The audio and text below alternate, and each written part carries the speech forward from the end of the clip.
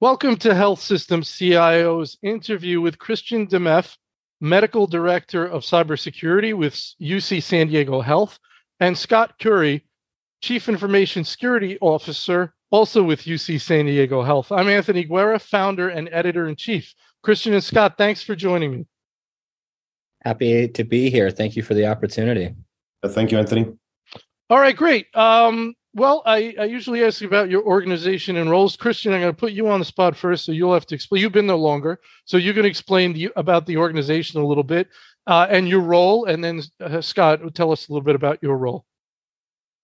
Well, UC San Diego Health is a large academic quaternary healthcare delivery organization in San Diego, California. We operate a myriad of clinics out in the community, as well as two larger hospitals, one in La Jolla, California, and one in downtown San Diego. We have a very large organization, lots of employees, but we also are closely integrated with our academic counterpart across the street in La Jolla is the University of California, San Diego. And so we have a large undergraduate, graduate population, and quite an impressive amount of engineering students and others that'll play a part in this conversation moving forward. So we're a large academic healthcare center. And generally speaking, I think we're very much forward thinking. And as well, I think we'll get into later on in this discussion, how we're looking to shake things up. That's I think our brand and our excitement around that area of innovation. And Christian, you have an interesting role, which I don't think a lot of organizations have, and maybe today we're going to learn why they might want to think about it. But tell me a little bit about your role. So I'm an ER doc by training. So most of the time when I'm at work, you'll find me in the trenches of the emergency department. But I also serve an operational role here with Scott as the medical director of cybersecurity. It is a very unique role. In fact, it's the first one in the nation, to our knowledge, which really put a clinician, someone like a nurse or a doctor, someone who takes care of patients, in a cybersecurity role where I help straddle, if you will, the intersection of clinical care and cybersecurity. So what I like to say is it's kind of like where bits and bytes meet in blood. What are the implications of cybersecurity risk, not just to patient data, but also to patient well-being, patient safety? And so I work with Scott and the rest of our security team to try to help bridge those gaps, translate between those groups, as well as socialize and encourage the adoption of new security controls. So if we roll something out that, traditionally speaking, many clinicians are resistant to new cybersecurity controls. They think it's a drag on their workflows, whatever it may be. And so often I can go out as an advocate for certain new cybersecurity initiatives and help that particularly resistant group understand the importance of it and help with adoption. So that's just one of several things I do here at UC San Diego. And I think every day we're learning more about ways that I can help the organization. It's kind of an amazing opportunity to work with someone like Scott, where we can every day just identify new ways that kind of collaboration can be useful. I'll turn it over to Scott.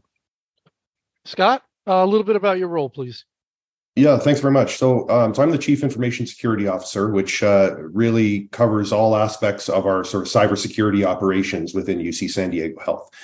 So between myself and my team, we're really focused on ensuring that we've implemented all of the administrative and technical controls to ensure that we're, in a position to be able to deliver on our core mission ultimately, which is patient care and healthcare delivery.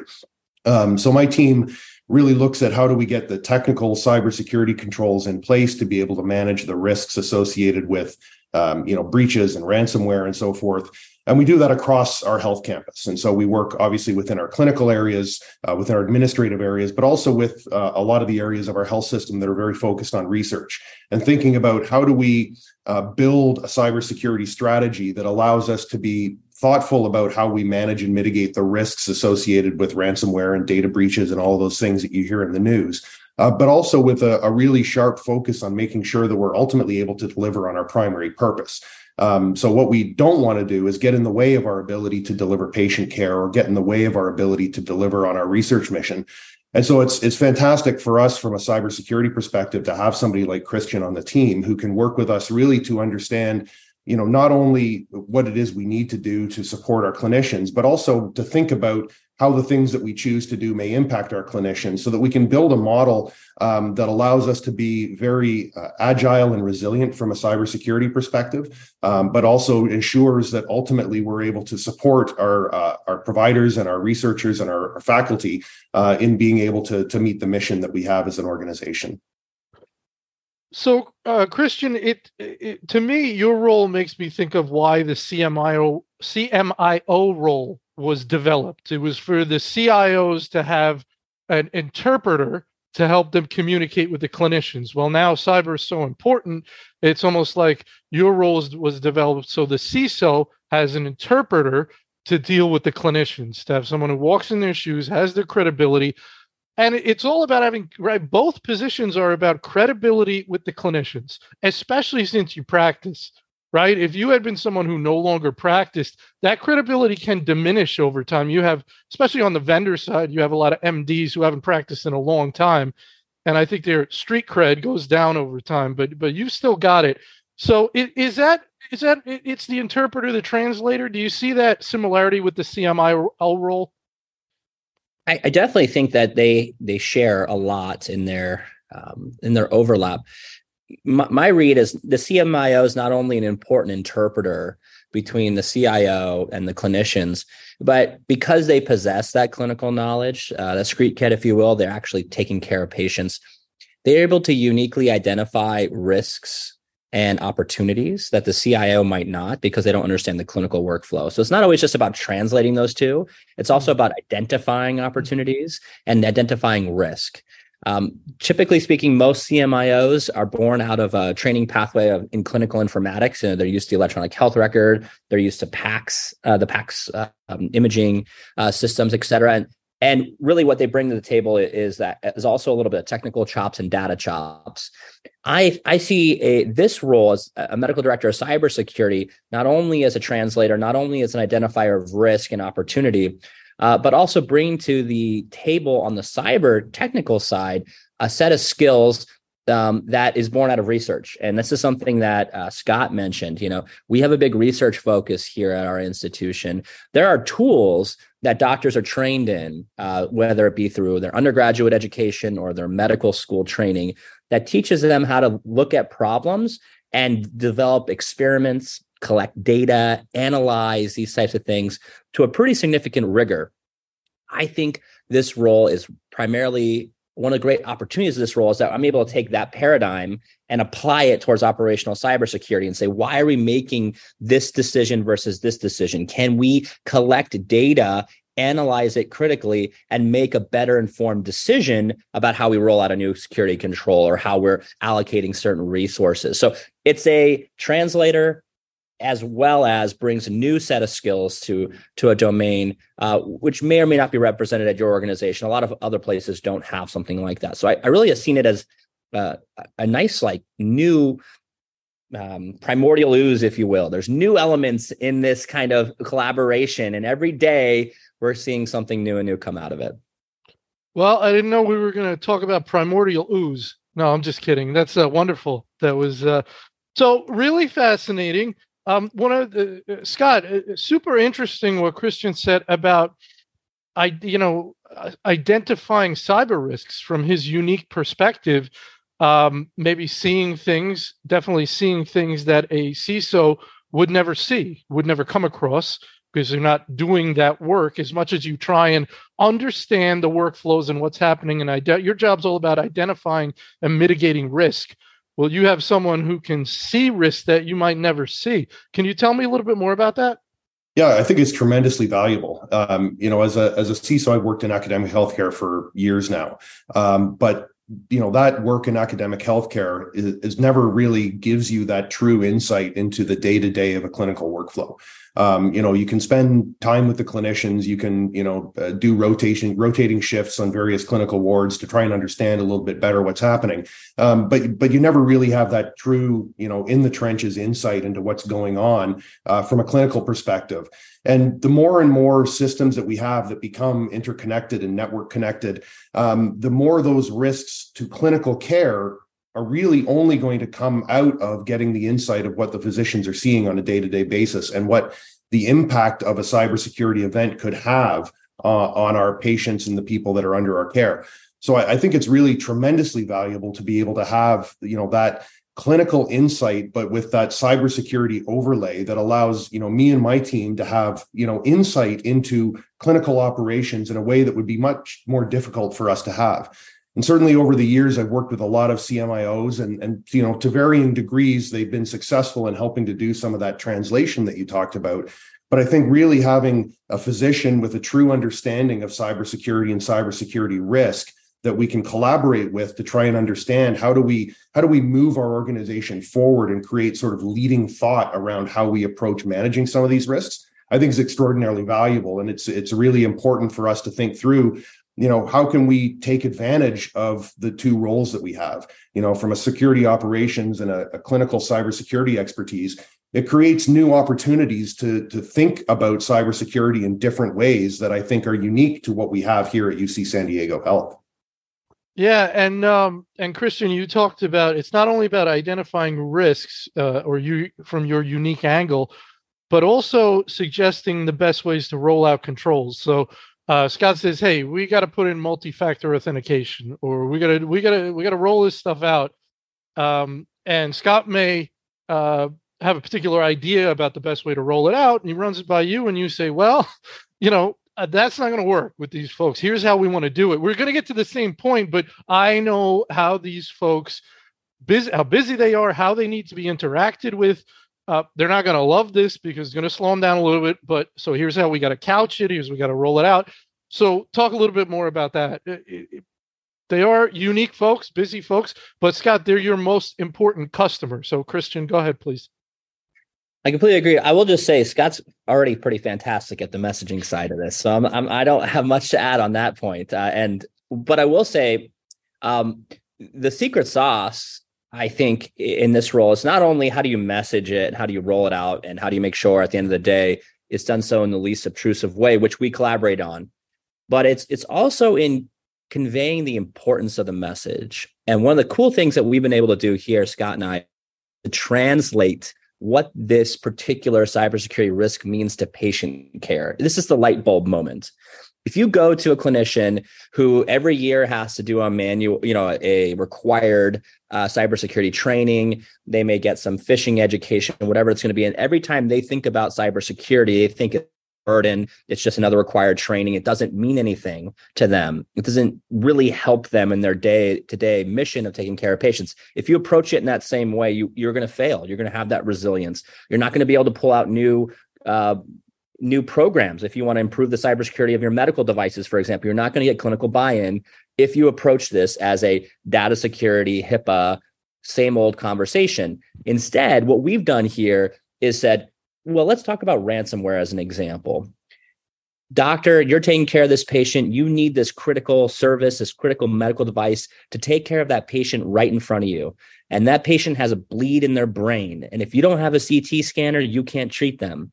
And not treating that patient, you know exactly what's going to happen. That patient's probably going to die. That patient's probably not going to be able to walk again. There's going to be some type of adverse patient outcome if this particular cyber attack is successful. This mitigation, this control will reduce our risk. And at the end of the day, make the patient you're taking care of safer and make you less susceptible to liability and other concerns. When you translate that risk from the old data security paradigm to patient safety and do it in a convincing way, speaking their language with realistic scenarios, that's a light bulb moment. Clinicians turn from cyber, they fight mitigations to now they're advocating, in their own departments.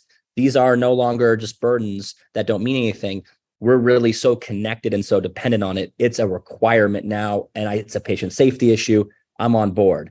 That translation has been really important, and it has really been the secret sauce, I think, in a lot of ways. We have to speak in the clinician's language of patient safety and not be too sensationalized, not use scenarios that are just out of the world. You really have to speak the language, use something realistic.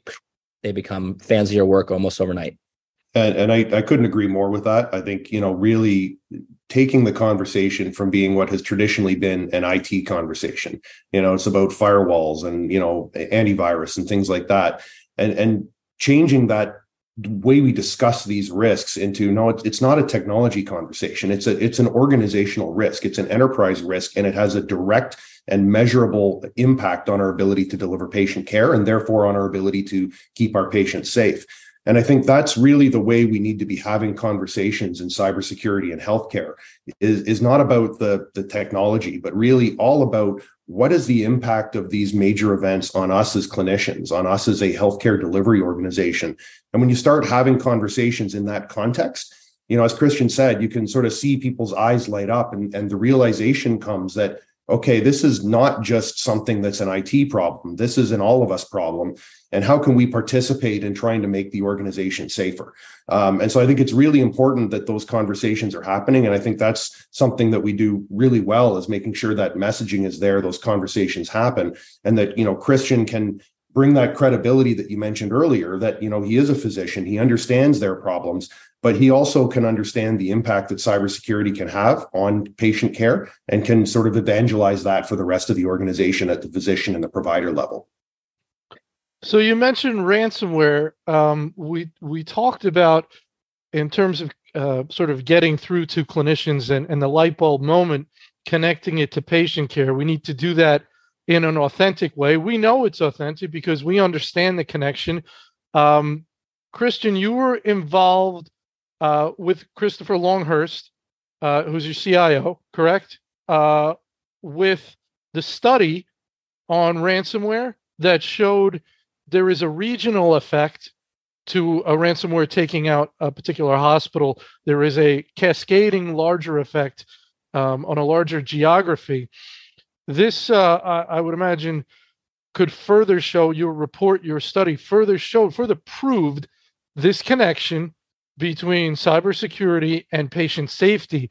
So again, it's not just bringing that message to the clinicians, but having the data people, right? Having the proof to say, no, really, look.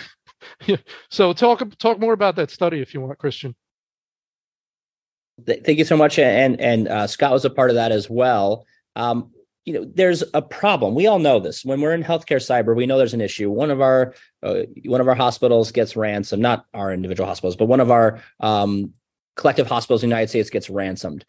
If you want to go in and ask what happened and collect data and to try to share that, it's really hard. There's legal concerns. There are inability to measure things because the way you measure things inherently is electronic. What do I mean by that? We measure patient safety using tools like the electronic health record. Well, when you're ransomed, often those things aren't operational. So, there's legal concerns why people don't share information. There's technical concerns. We don't have the data anymore because the system that we used to collect it was ransomed. There's a few other reasons why it's really hard to measure what happens at a hospital that was impacted specifically. Our study tried to do the second best thing. It's measure what happened in the periphery, what happened to the hospitals around hospitals that were ransomed. And we saw some pretty significant impacts in our emergency department. We saw a lot more patients. We saw a lot more ambulances. We saw a lot more patients like strokes, patients that were undergoing strokes. A lot more of them came to our hospital because they couldn't go to those other hospitals that were ransomed. And so I agree, this study was designed to do the second best thing, which is measure what happens in the periphery. And we saw some significant impacts. What does that mean for us moving forward in the healthcare cybersecurity world? It's that you can no longer just focus on your resiliency. You're only as safe and you only are as secure as your region around you. And you might do a great job, but maybe your partner doesn't, or maybe you're not doing so well and your partner across the street. You work in a symbiotic geographic location, and that spillover effect can be significant. That would argue that we should really be working together, not just at our own organizations, but building geographic resiliency. We need to be talking about healthcare in regions. And what would happen essentially to load balance if these hospitals were attacked and these ones weren't? How do we prioritize care for really sick patients like strokes and traumas and heart attacks? Because at the end of the day, if we don't take that preparatory step to build out those networks of collaboration, cooperation, real-time information sharing, what we'll have is people won't stop getting sick. Just because there's a ransomware attack in town, they're just going to overwhelm the hospitals that aren't on diversion, who aren't being attacked themselves. And that can essentially be the same thing. So, Scott, is there any, I mean, I can't imagine there's much you can do in terms of getting your partners around town to take care of their cybersecurity a little better. Say, if you guys go down, we get inundated and we can't take care of those patients as well as we like to because of the sheer volume. So there's an interest, as Christian said, there's an interest in regional safety. I don't know if CISOs from different organizations in a region are sort of working together. It makes me think of the web. This is a type of web, and third-party risk management is a huge issue that I talk to CISOs about, where you have this web that connects you to all these vendors you have, and we realize how dependent we are on them. It's just so interesting, the evolution of from the sort of castle and moat in the perimeter, which is gone now, to everyone says identity is everything now. I don't know. Take that wherever you want. Yeah. So, I mean, it's interesting. I think for years in the CISO community, there's always been this assumption that there was going to be regional impacts when ransomware happened. In organizations I've been with in the past, we talked to our colleagues that have had a ransomware event, and we could sort of see that there was some change in our regional preparedness in terms of the number of patients coming in, but it was always sort of anecdotal and it was always sort of assumed. I think one of the really interesting things that we're able to do here by bringing that research focus to some cybersecurity problems based on real data is to truly create some evidence that says it does need to be much more regional. And so I think historically, within any given region, CISOs would certainly talk to one another, and we'd, have conversations, and we'd, talk a little bit about what we're doing and some of the threats that we were seeing, but it was largely informal. I think what this study is starting to demonstrate is that we need to go a little bit beyond that sort of informal collaboration and start thinking through, are there really meaningful regional preparedness pieces of work that we need to do in order to prepare us all? And so I think the opportunity is there for us to start doing more in this way. And I think the fact that we now have some true data that outlines, here's what this looks like within a region when ransomware happens, is going to make it so it's much easier for us to begin to have those conversations. Certainly, there are challenges that will still exist in terms of how much do we share with our colleagues and competitors, how much data can we give them, can we really talk truly about our threats and vulnerabilities? But I think we need to look for ways to move a little bit beyond that, and that may not necessarily get to full collaboration within a region. But I think if we start talking about how do we collectively prepare for something that might happen, I think it gives us all a much better chance to be ready when something does happen. And I think that's, ultimately the message is a lot of this stuff is no longer hypothetical. This is real. It happens all over the country. It feels like every day that somebody has a ransomware, and we can now see what happens when that occurs. And we need to start really talking about how to fix that. And I've, in previous organizations I worked with, we've started down that path, and we've started building some regional security capabilities. And so it is possible.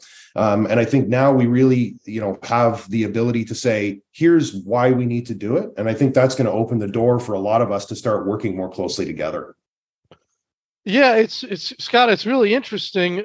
You touched on the idea of competition versus collaboration, especially regionally. There's quite a bit of competition. We're competing for the same patient pool, but then you talk about the regional impact, and we want to take care of our region. Some hospitals will tout their technology as a competitive advantage, right? We've got a great EHR, you can book appointments and all that. And I don't know if I've seen it yet, but I could envision a world where cybersecurity is touted as a competitive advantage. Someone says we have the best technology and the best cybersecurity, which might inhibit collaboration. So it really is a lot of tension there. Any more thoughts there? Yeah, it's an interesting challenge for sure. And I think it's one where we do have to walk a bit of a fine line, because I do think cybersecurity is going to increasingly become something that's talked about from a, not necessarily a marketing perspective, but talked about in terms of a capability within a health system. And certainly from UCSD Health perspective, we're really trying to set ourselves up as leaders in this space for sure, because what we see is that obviously it's good for us and our patients, but I think more importantly, how can we contribute to healthcare in the nation as a whole? And I think that's, what comes out of some of the research that Christian has been doing is, how do we learn from these events and give back to the healthcare community? And so I think you can to some degree have it a little bit both ways, with walking that very fine line where we can say, listen, we're really at the leading edge of cybersecurity. And because of that, we really want to take advantage of our knowledge and work with our peers and our partners in the region to try and help us all be better. And I think if we can sort of manage that conversation, I think it's really ultimately to the benefit of everybody.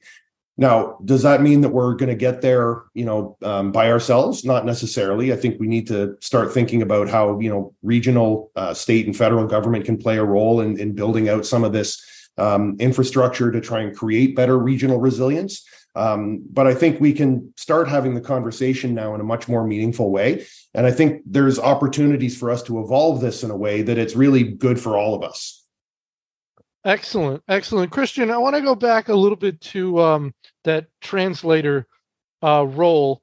And I would like your general advice to security professionals about communicating with clinicians. What, to general security professionals, what's your best advice when they are trying to, let's say they don't have someone in a role like yours, which almost everyone won't. What's your best advice to communicating with clinicians? You mentioned the idea of patient safety. You got to bring it back to patient safety. So let's go beyond that and maybe get a little more practical on, any other specific advice where they probably are getting it wrong a lot of the time. That's a great question. I think there's a lot we could do here, and I would please, Scott, anyone else feels that they have some insight on this, please feel free to chime in. I would say it's not always about seniority. And you have to know your organization. I'll say, for example, in academic medicine, departments tend to be very powerful little areas. They are headed, at the very top of them is a chair. And so the first piece of advice I'd give you is understand how your organization is structured and where the power and decision makers lie. If you're at a community hospital, departments are going to be much less powerful. And so if you need to make some big organizational change and you're going towards every department by department, you're probably going to spin your gears for a long period of time. They're just not in a position to be able to make any effective change at that level. Now, you may at the end of that have to go and do some socialization and win over a few hearts and minds. But for the most part, if you're a community shop, your department's probably not going to be that strong. You'll need to go higher up in the food chain of clinical leadership. I would approach someone like the CMIO, or if you have a medically oriented CIO, possibly that. The second, and then this contrast that if you're like an academic medical center where departments are very strong, the second piece of advice I would give is you should not always go straight to the top of the department.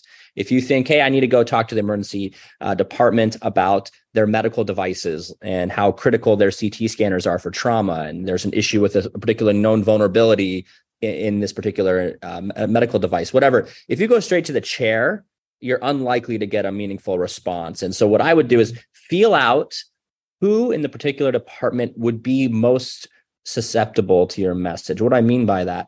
Usually go for the more technologically oriented, younger leadership in that aspect that can be very effective, can understand what you're talking about, and doesn't necessarily always have to be at the chair or vice chair level. So that's kind of my advice. Understand your shop, know where the power structures are. You don't always have to go to the top. Find a sympathetic ear on the clinical side. Are those out there? There are people out there more and more now as people are growing up practicing medicine with the technology. I jokingly say, I've never used I've never used a paper chart. I'm just of the generation of doctors that have never used paper charts. Until 6 months into my fellowship, I had never handwritten a prescription. As more and more of these younger, more technologically oriented, more familiar technological doctors come up in there. That message of cybersecurity as patient safety is going to be, you're going to find more and more of those allies in that space. The third thing I would say is that if you sensationalize it, if you pick some crazy scenario to try to communicate the cyber risk, it's going to turn people off. That's one thing that clinicians generally do not tolerate, is that if you say, here's this crazy scenario where someone's going to die of a pacemaker, and by the way, I need you to do all this work rolling out MFA because I don't want this person to die of this pacemaker hack, and you're talking to a cardiologist, that's a losing conversation. So be careful when talking about patient safety impacts. You really have to speak with some legitimacy in that space. There are some resources available. The Health Sector Coordinating Council has a few. There are some videos of some clinical simulations that we do here at UC San Diego that are on YouTube. Those have all been vetted to be very medically accurate as well as cyber accurate. And that too powerful 1-2 punch in a video can win some hearts and minds. So don't make the mistake of going really big and saying everything's going to be catastrophic and using unrealistic medical terms, because you'll turn off that community pretty quickly. And the one thing I would add to, I think, to that, and I think completely agree with everything Christian said, but I think the last thing is, within healthcare, it's always going to be a losing battle to go in telling people what they need to do. I think the key really is in how do we build collaboration with our clinicians to involve them in the decision-making process of what it is we need to do and why we need to do it. So I think the patient safety is sort of the opener to that conversation, which is, hey, here's a risk. As Christian said, it's a realistic risk. We've seen this. We know this happens. We need to do something about it. Let's work together to figure out the best way to do it and talk through what that means to them and how it can be implemented and involve them in the decision making. And I think that is going to lead to a much more positive outcome. When you talk about MFA, it's one thing to say you're going to do MFA and all they're going to be thinking about is, wow, this is just going to make my life harder. Well, if we get into the decision-making process, involve them in it, talk about what that workflow is going to look like, talk about where the changes are, think about ways to mitigate the impact of that change, where it, maybe isn't asking for your MFA challenge response every time you log in, but we, do it a couple times through a shift to revalidate. There's ways that we can approach this that allows us to collaborate with our stakeholders to have them bought into what we're trying to do and the reason we're doing it, but more importantly, bought into the way that we're going to do it, so that the rollout then becomes much more supportive, as opposed to me saying, you have to do this. It's us saying, this is something we need to do as an organization, and here's why it's a good thing for us to do. So I think that to me is really, really important, is making sure that the collaboration is at the forefront of all decision making. Excellent. Very good. Scott, I had heard that your organization's doing quite a bit around AI and Chat GPT and things like that. And anything you could tell us about what's going on there, and obviously the security angle of it. And what's interesting is, and Christian, maybe you touch on this after Scott goes. I've heard a lot of people say that in the CIO position say that the difficulty of their role right now when it comes to AI is not sort of doing things with AI, because there's a lot about AI that's not ready for prime time, but it's lowering the expectations of the organization when it comes to AI. They have everybody banging down their door. What they think all these great things are going to happen. They're like, where is it? Let's go. We want to do this, that. And it's almost like science fiction stuff. So it's more of tempering the expectations of the organization around AI. But Scott, I'll let you go first and tell me what's going on there in the security angle of it. Yeah, for sure. And I think there's a lot of really interesting work happening in the AI space within healthcare. And obviously, from a marketing perspective, the companies that are building out these AI models obviously are selling a dream about how amazing this can be across healthcare. And I think there is a certain amount of tempering the expectations, but there's also an opportunity there that we think we can get involved in. And so we are starting to think about how do we pilot different use cases for AI within our healthcare organization. And as you say, there's a lot to be concerned about when it comes to AI.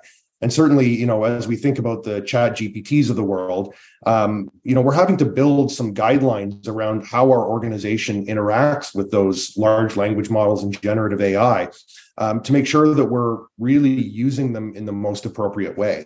And so what we're really trying to do is, as opposed to sort of going full into chat GPT and sort of the public space, is how do we think about building something that can be private and secured and sort of within our infrastructure, but that leverages the capabilities of these large language models. And so that's really what we're piloting, is working with Microsoft and other partners to bring those AI models in-house into infrastructure that we understand and control and can secure, making sure that all of our security controls are built around that, but then allowing those models to interact with our EHR in a way that allows us to start to get some value out of this. And really what we're trying to do is look at sort of some small discrete use cases and see, how is this going to work in this use case, and really prove that out, and then think, okay, how do we now move this to the next use case and the next use case, as opposed to trying to say AI is a big bang that we're just going to invest heavily in. I think that's a mistake, because it's very easy to get overwhelmed by all of the possibilities of AI. And as you say, the organizational expectations around it. But if we can take baby steps and say, here's how we prove it, here's how we secure it, here's how we can demonstrate that there's value in these AI models, clinical value, then I think that allows us to start getting more and more excitement building about it. And I can tell you there is a lot of excitement within the UC system and UC San Diego in particular around, how can some of these AI models help with physician burnout? How can these AI models help with, our ability to communicate better with our patients? And throughout, we're thinking about all of the security that needs to be in place and making sure that we're working with our vendors. We're evaluating these security models. We're following all of our best practices around how we assess new technologies.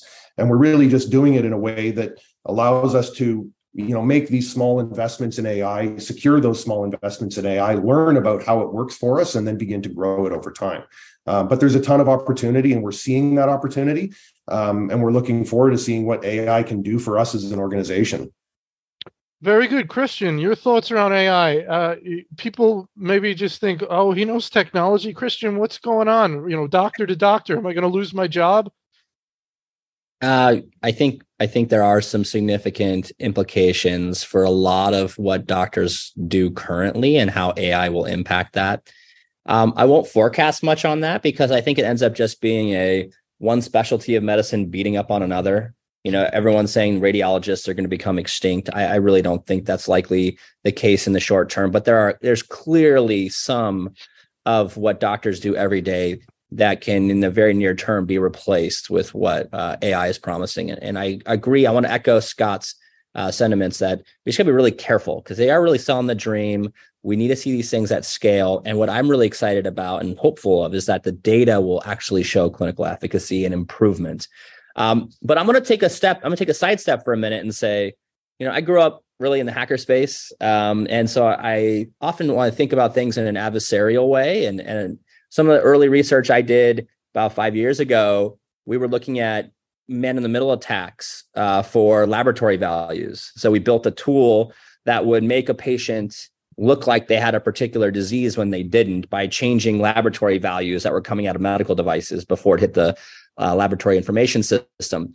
And we've always talked about confidentiality attacks in healthcare and the breaches. We've always talked about availability attacks in healthcare with ransomware and DDoSes, but kind of the forgotten part of the CIA triad with healthcare has been this integrity attack issue, and we haven't really spent that much time with it.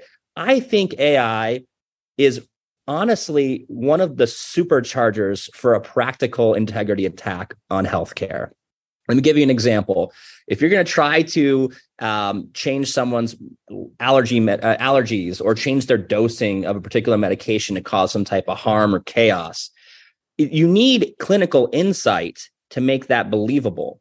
If you change an order in a computer to say, instead of giving a patient 4 milligrams of morphine, which is a normal dose, to give them 400 milligrams of morphine, the nurse is never going to give 400 milligrams of morphine, even if the computer says it's right. So how do you craft, believable changes in laboratory values and medications, and to cause some type of chaos or issue as an integrity attack in healthcare?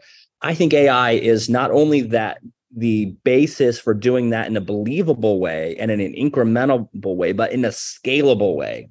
The only way you're going to be able to perform a hospital-wide integrity attack that's believable is by leveraging something like AI. And so I'm kind of terrified a little bit about leveraging that type of thing in an adversarial way when we apply it towards integrity attacks, where we're changing lab values, radiology images, we're changing medication doses. So I think that's really going to probably kickstart a next generation of healthcare cybersecurity research is AI plus integrity attacks. So you can almost envision the query, the chat GPT query that would get the bad actor, that would deliver those numbers to the bad actor.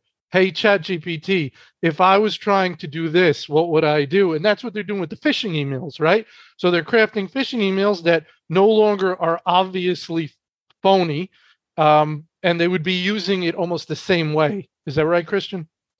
Yeah, exactly. Chat GPT, make me these laboratory results that show a patient developing diabetic ketoacidosis.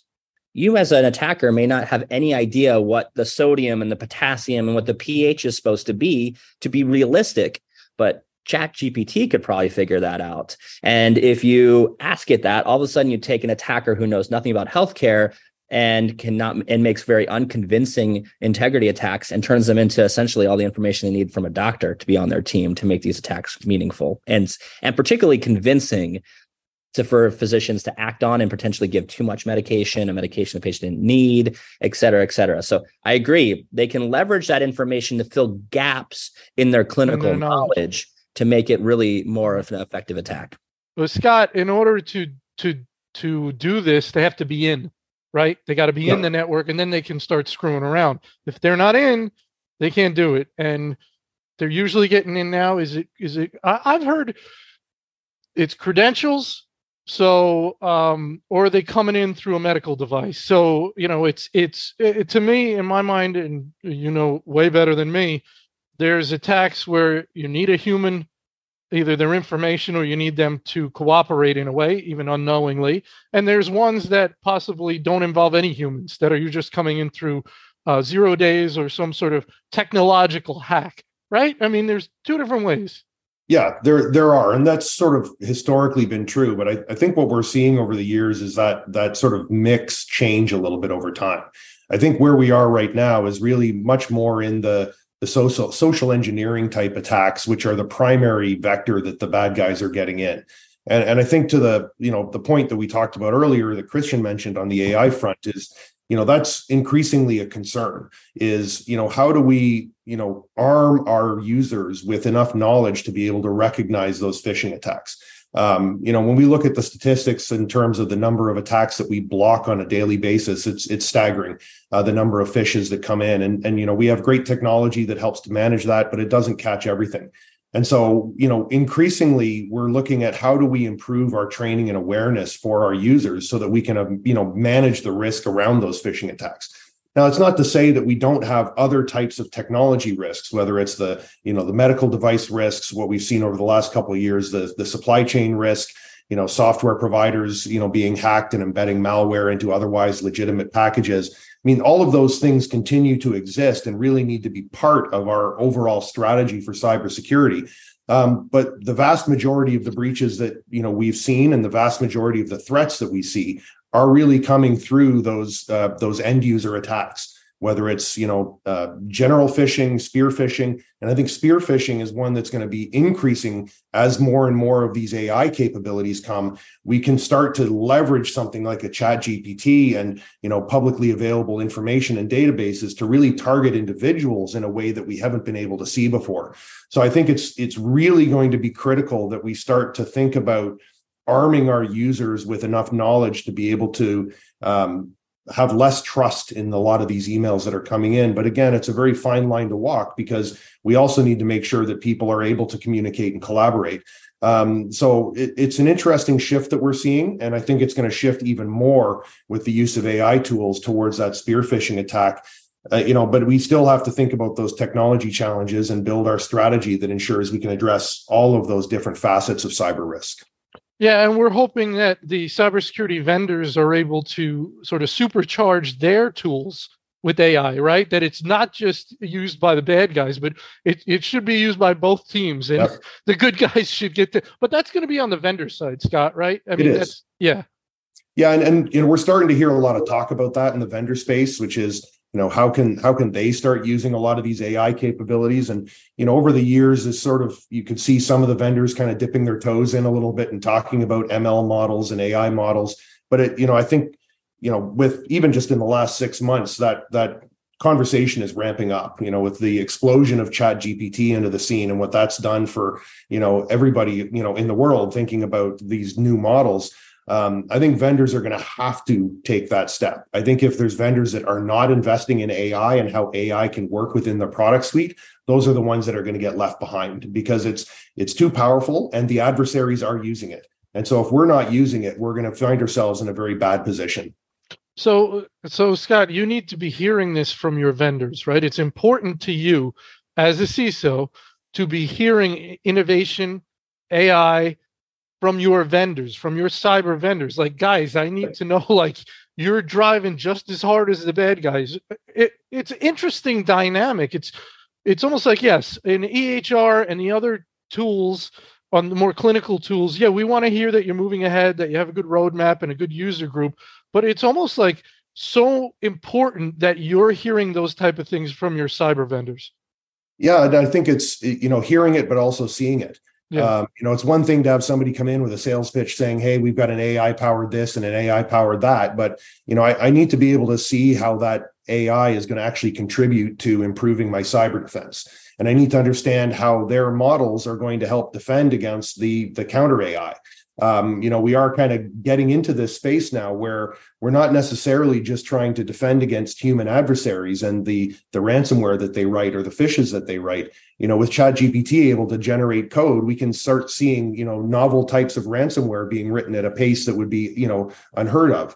And so how do we keep up with that? How do we have the vendors that we rely on to help us to build our technology capabilities in cyber? How do they stay ahead or at least keep up with the adversaries that are definitely going to be investing the time and the effort into learning these tools and using these tools in an offensive way?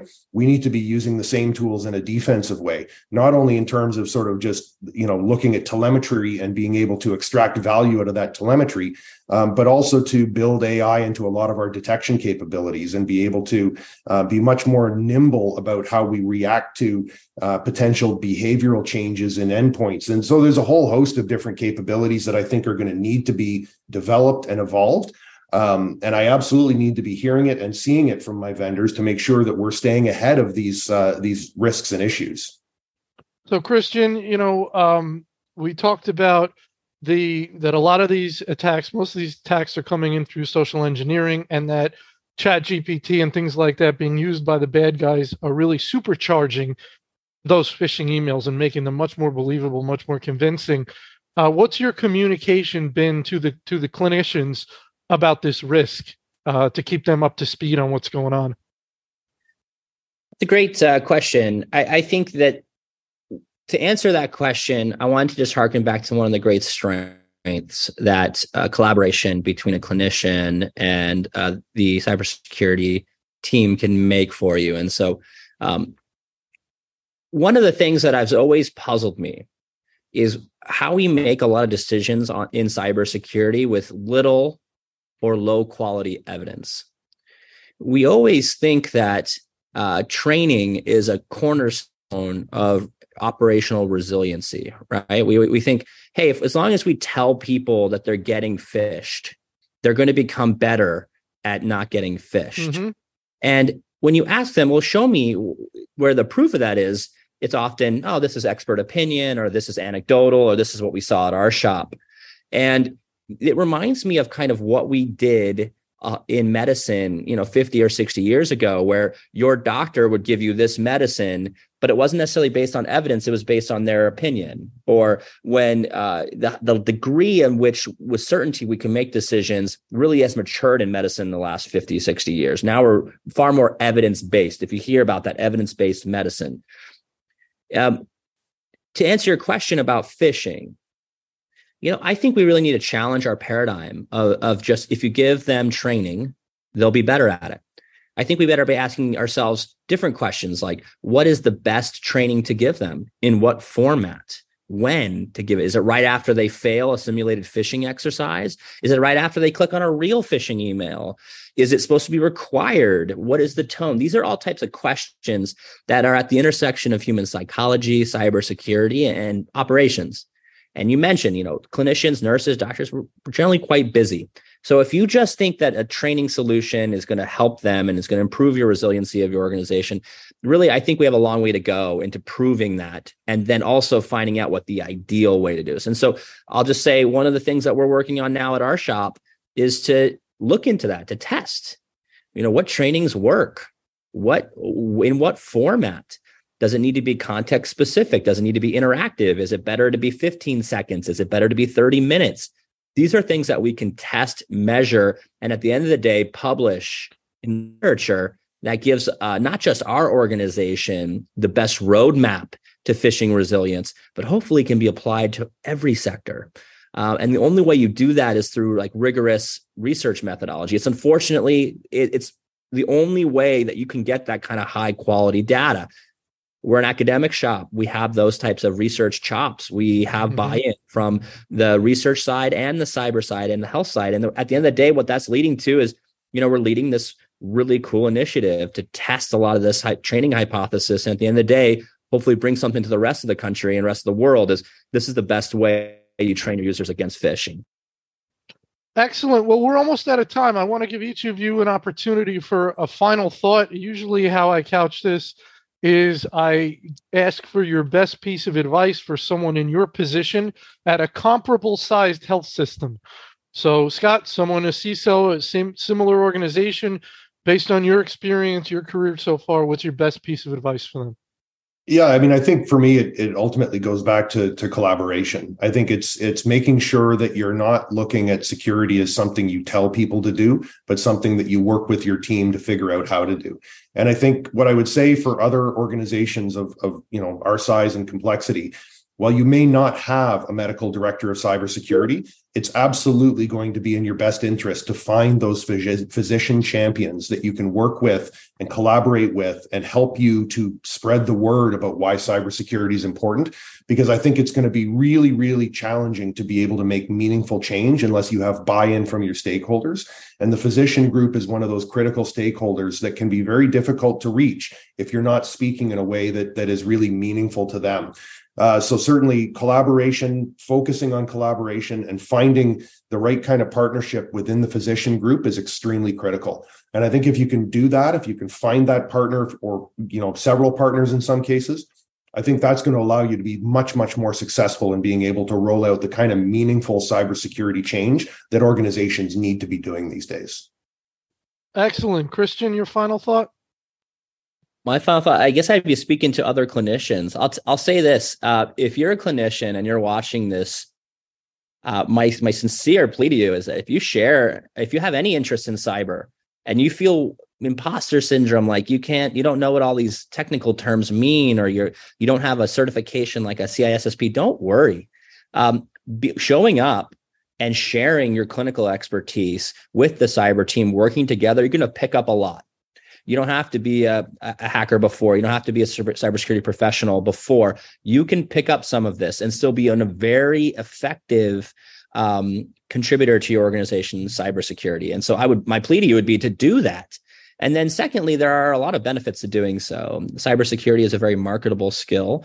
And as healthcare continues to struggle in many ways, and clinicians have burnout and other things that can really make your career particularly challenging, diversifying it with cybersecurity is a winning strategy. It's a fulfilling area. It's intellectually challenging. It's very important. It's exceptionally marketable. So clinicians out there watching this, you should convince your organization that you need to be their next medical director of cybersecurity. And don't worry, you don't have to have all the cyber chops up front. You'll get there, and you will be exceptionally valuable to your organization. Well, I have no doubt that every CISO out there would love to have someone like you, Christian, in your position on their team, so to speak. So I would be very surprised if I don't see more of these positions popping up at health systems around the country. Christian, Scott, amazing conversation. I want to thank you so much for your time today. Yep. Thank you, Anthony. Very much appreciate it. Thank you.